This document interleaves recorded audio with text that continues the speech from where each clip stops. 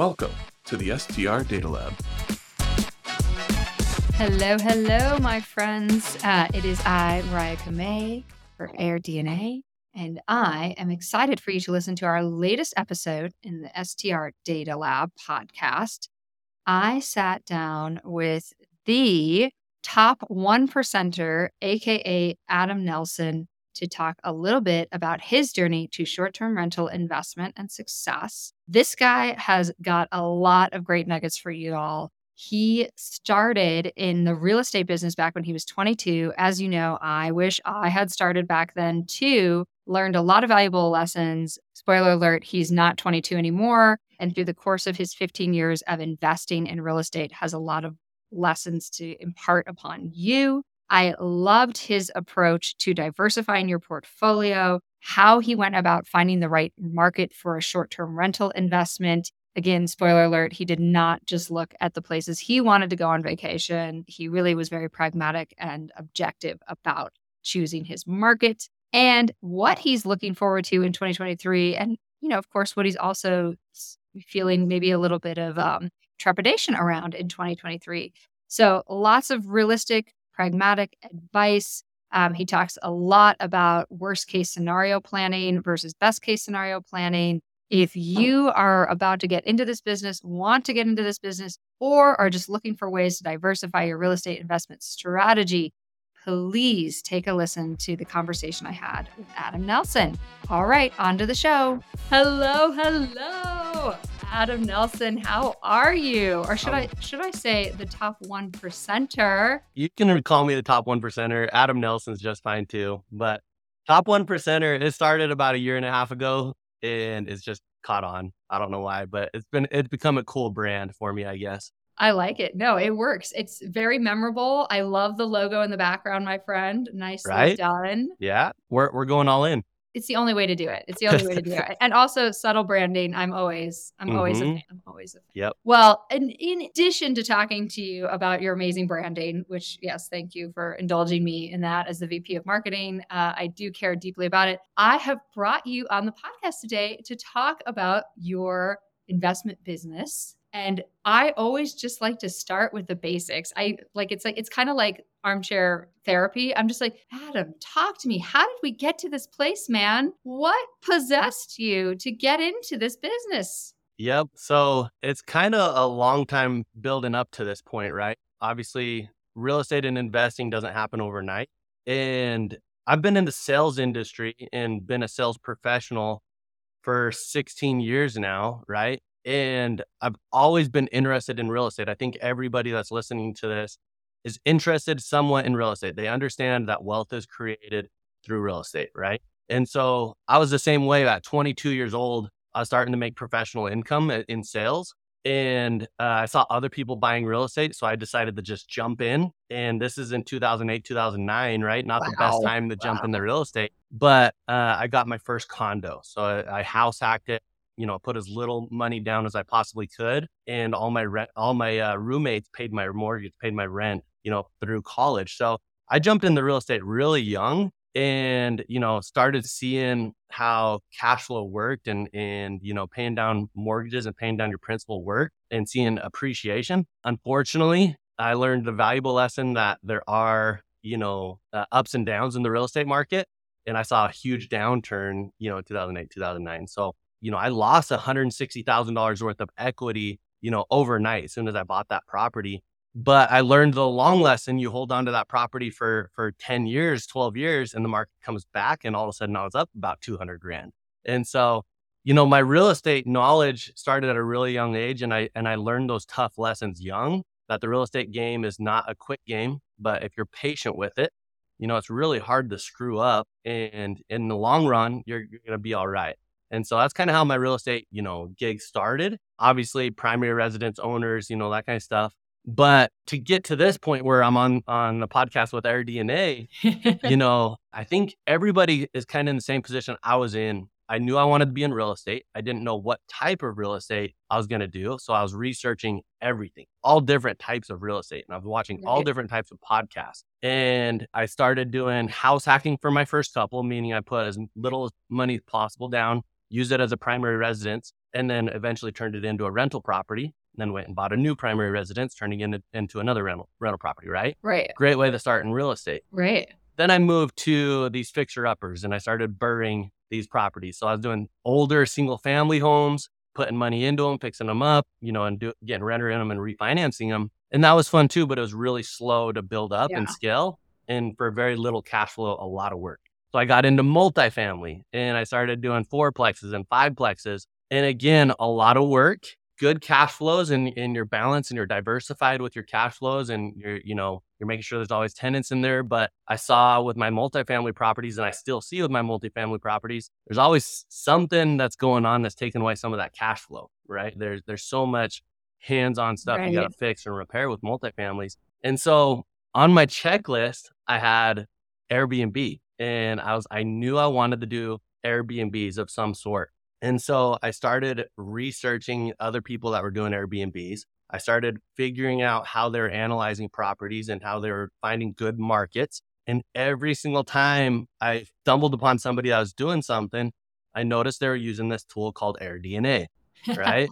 And the first thing that I stumbled upon was the AirDNA kind of blog, their list of top 100 markets. And I became obsessed with that list. And I started researching every market that was on that list and seeing markets where, hey, this is close enough to me. I think I could invest here and I could, manage this fairly easy without having to buy a flight and fly out there and research the market and that kind of stuff. Right. And so, I finally found a market in Oklahoma. I'm in Dallas. So I found a market in Oklahoma that was on the list. And I was like, hey, this looks like a cool market. I'm going to go rent up there and rent a couple Airbnbs and learn the market. And my family loved it. And so I fell in love with the market and decided to go in on my first cabin and, did my own analysis on finding my own property and, that kind of stuff. And looked at the AirDNA stats and found out, that this could be a profitable investment and jumped into my first cabin. We can talk about the results of that first cabin, but I just closed on my second cabin up there now. So in less than a year, we've done 2 cabins over $2 million worth of properties. And so we're building my business up in Oklahoma with these Airbnbs now.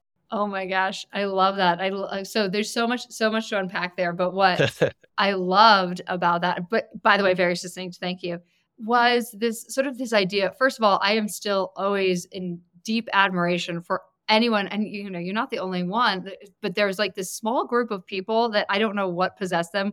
When I was 22, I think I was a little bit more focused on a few other things. And so I love that you were 22 when you were like, no, this would make sense. Like, I wish I could go in my time machine and just go back to that time in my life and be like, if you just had bought a condo, you would have been so much better. Like now I'm in my 40s thinking about that first step, which was primary ownership, rent, primary ownership. Yep. So, but a key takeaway there for me is that one, you started early. Yes. You had a couple of, sounds like tough lessons that you learned, right? You lost some money, but you got back up off of your feet. You realized that, this is a long game that you're playing, right? It's not, there's highs, there's lows, there's different areas. And I think what I imagine is you were sort of building confidence as you went. And I love that you were testing out different strategies, right? You were like, let's start with a single family, again, primary ownership.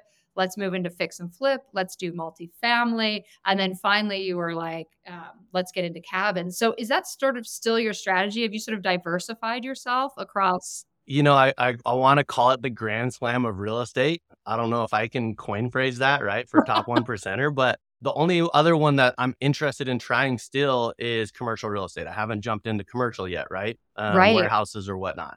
And so I'm still diversified over all those different types of real estate. Obviously, I have my favorites and the ones that feel like they're more effort than they're worth and, that kind of stuff, but they're all good. You just need to find the type of investment that you can afford to do.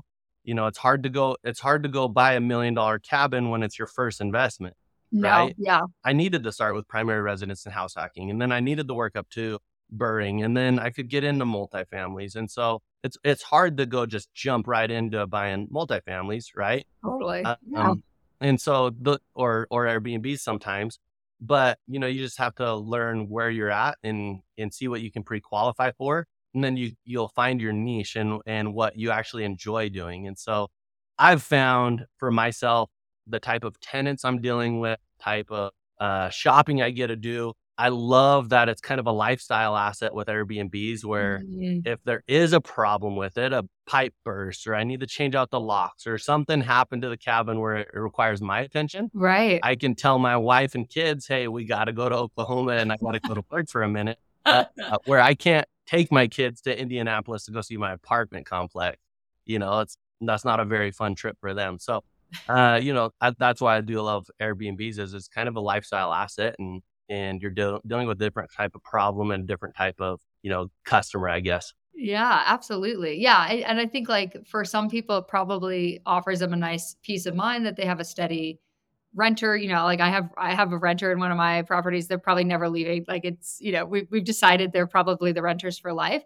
There's some consistency there, but at the same hand, on Airbnb or short-term rental, right? You get this opportunity to sort of like have something that maybe is a little bit more transactional, but you're meeting new people, you're getting to experience new folks. And hey, if it doesn't work out with one guest, you're on to the next one pretty quickly. So I love all of that. I always love that adage, and I'll put it in the show notes, guys. But there's that famous quote, right? Like it takes me 1 hour and 20 years of experience to do what I do. So I think that's really practical advice for somebody that's maybe just thinking about starting their investment or starting to become a host is, you don't have to go and blow $1 million on a property just because, you see Adam doing it, right? Like start at something that feels reasonable to you, that is comfortable, that maybe is a little bit lower risk and work your way into a bigger investment, which sounds like what you did.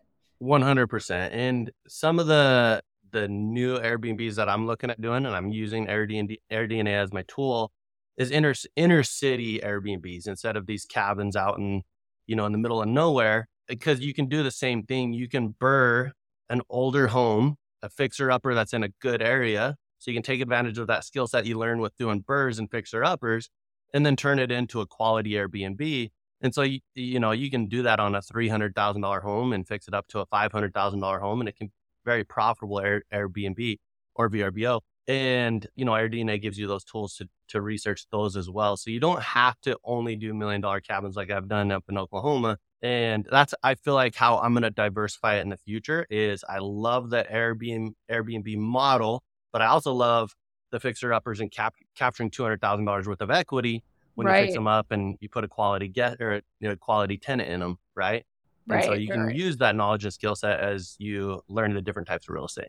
Yeah, I love that. And I had one guest on that was talking about how he looks at midtown properties because he wants something that has some flexibility. So if he needs to adjust his investment strategy and maybe it's not a great time to do a long-term rental, it's a better time to do Airbnb or vice versa, Yeah. that he can have that flexibility. And I did want to talk a little bit about that because I think that you, Adam, did something really smart that we've talked about before, which is like, folks tend to kind of put some subjectivity into selecting a market to invest in, right? So they think, oh, I would like to be able to vacation in Florida. So maybe I'll buy a place in Florida and it has sort of this dual purpose.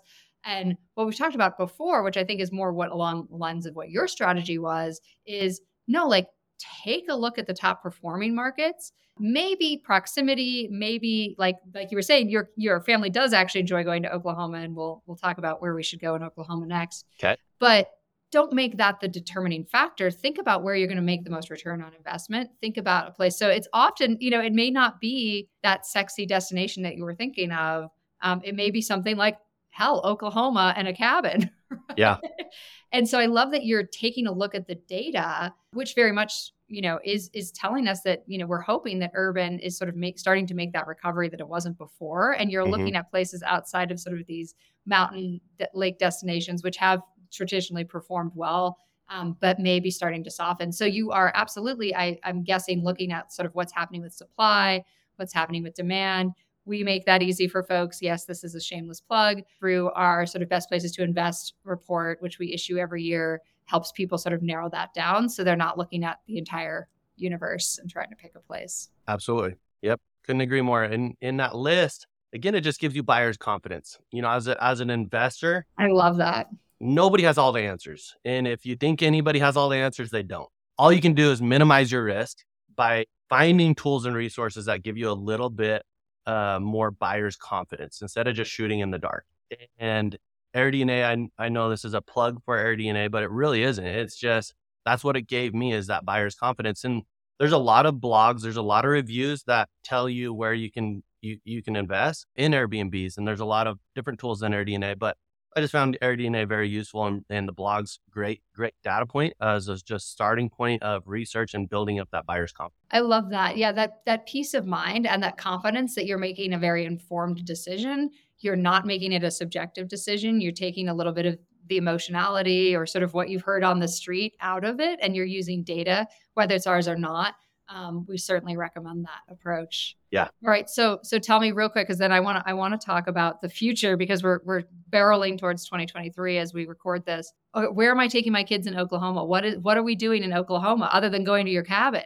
So there's so many places. This is what's crazy. So I'm in Dallas, and the reason why Oklahoma and Arkansas makes sense, there's so many lake towns in these states, right? And so I'm particular in Broken Bow, Oklahoma, and it's just because it's 3 hours away, right? Middle of nowhere. There's nothing to do there, and so it feeds Tulsa, Oklahoma City, Dallas, and all the way down to Louisiana. Got it. And so I like everywhere from Oklahoma to any lakes in Arkansas. And so you can look at all these different lake cities, and if you look them up on AirDNA and actually pull the market research in all these markets, I feel like they're very strong markets. They're not very seasonal. And so there's not just the ski season or just the summer season. That's a great factor. You know, people are looking for fall getaways, spring getaways, lake getaways, and winter retreats, you know, Christmas getaways, Thanksgiving getaways. And so they're not seasonal. They're trying to get out of these big cities and go a little bit more rural and country and where there's trails and lakes and that kind of stuff. So that's what I love about Arkansas and Oklahoma, is there's so many little golden pockets of lake towns where you can get a nice little lake cabin, and it's not seasonal. Those are the two things I like most about them. That's such a great key takeaway. I love that. So it's sort of, it's built for longevity, because you do have these places that really are only, there's a season to them. And if you can't maximize your revenue in that season, you're a little bit SOL, as they say. Yeah. That's fascinating. Yeah. And then to your point, like I used to live in New York City, right? And there were only so many places you could go that were a short drive if you wanted to get into nature, right? Yeah. Yep. So that's a great strategy. I love that. Well, thank you. All right, my friends. So you talked a little bit about what you're thinking about for next year, I think, already. You talked about diversifying your portfolio, not just focusing on mountain lake destinations, getting into sort of maybe more cities and urban locations.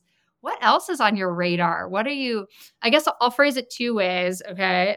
We'll start with the positive. What's one thing you're looking forward to in 2023? And then we'll do the opposite. Already looking forward to 2023 is, if you're researching markets right now, right? If you're just watching prices are dropping and interest rates are going up, which is good. That's fine as an investor, right? Because we know there's going to be balance there. And right now you can be extremely picky and make an offer and negotiate prices down from motivated sellers. And so if you're looking to get into your first Airbnb, or if you're looking to get your second or third or whatever, it's an exciting time to be shopping, because you're not buying cabins before they're even listed, and you're paying over asking price like we were a couple years ago or a year ago.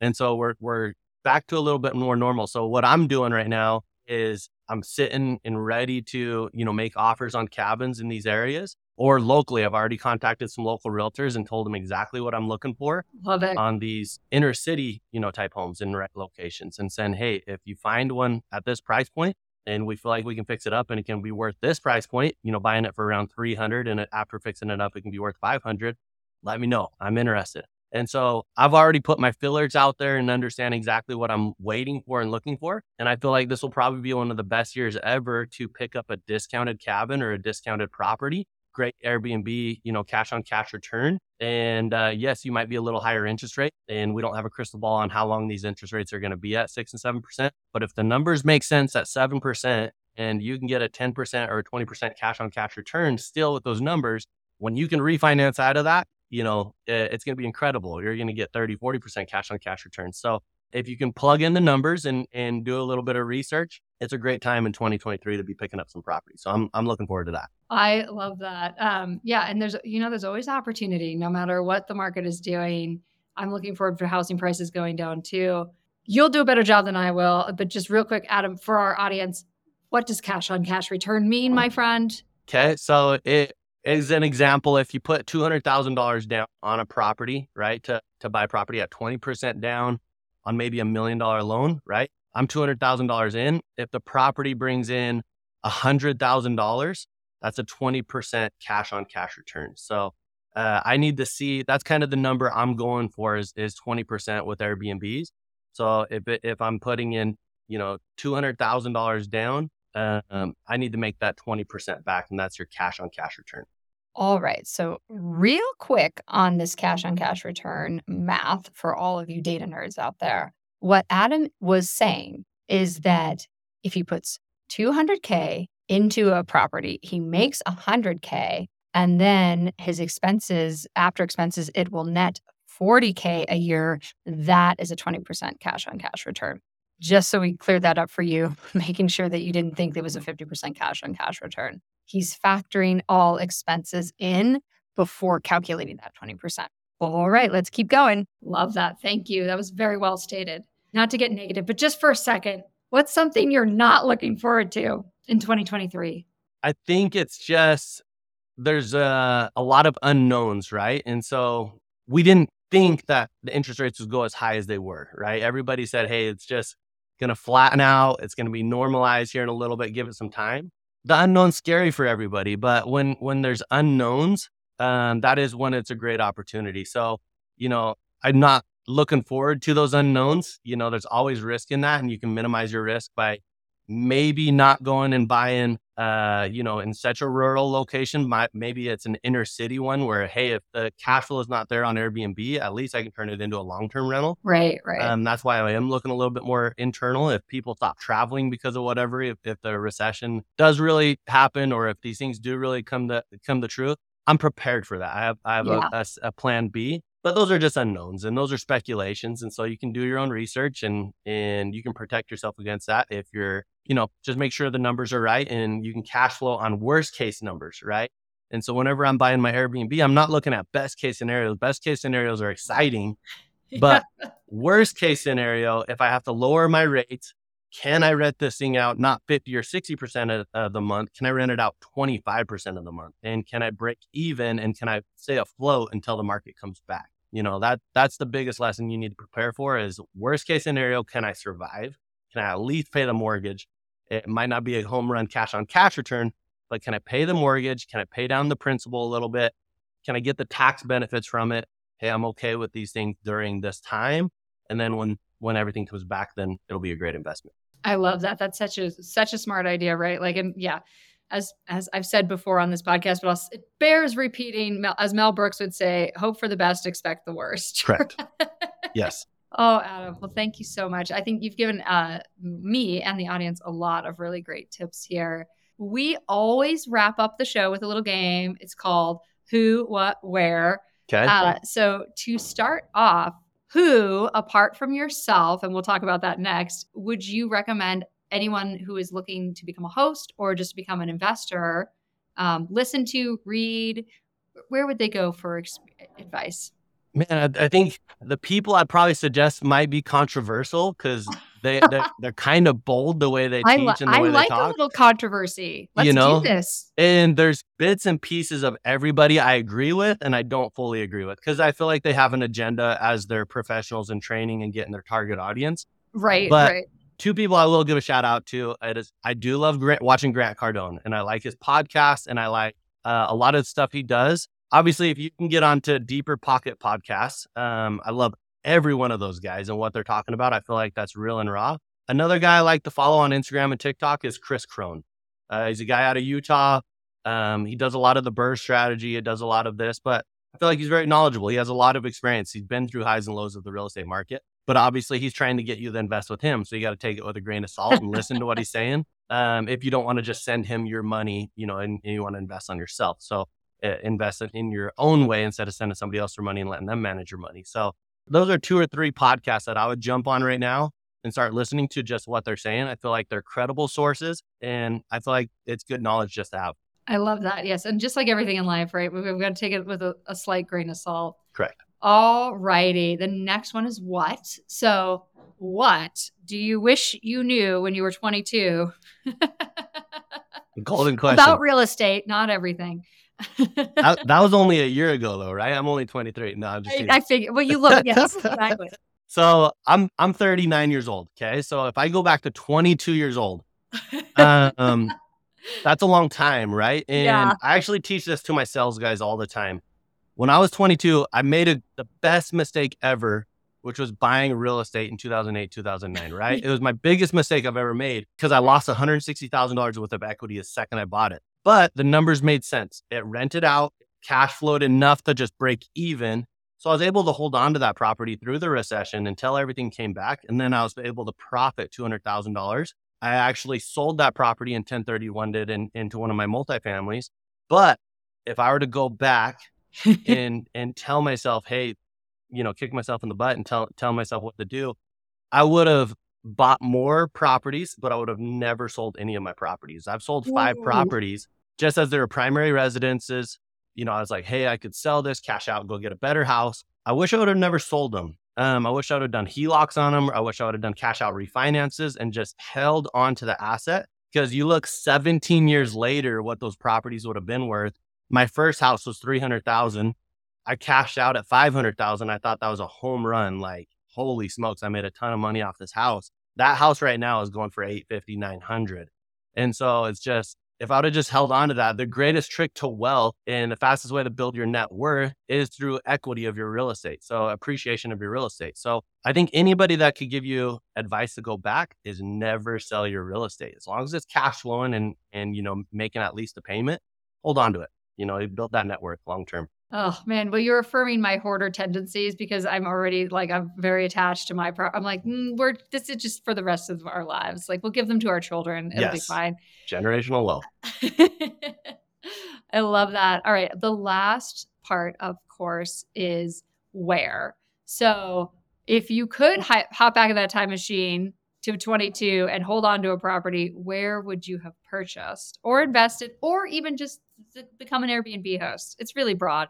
It is really broad. One of the markets I kicked myself into just even 5 years ago, where I was looking at it and I was like, I should buy a house here, right? And just seeing what the real estate market did, is Seaside Beach, Florida, or Destin Beach, Florida. I think everybody from Utah and Colorado to here in Texas, they vacation in Destin or Seaside Beach, Florida. And so it's already a saturated market, but the homes, when I was there 5 years ago, they were going for $800,000 to $1 million. And so it's obviously a stretch for me. And I was just like, that's a big house, for your first Airbnb or whatnot. Now those homes are going for $2 million. It's like, holy smokes, I could have just made $1 million by buying that property. And I think that's everywhere.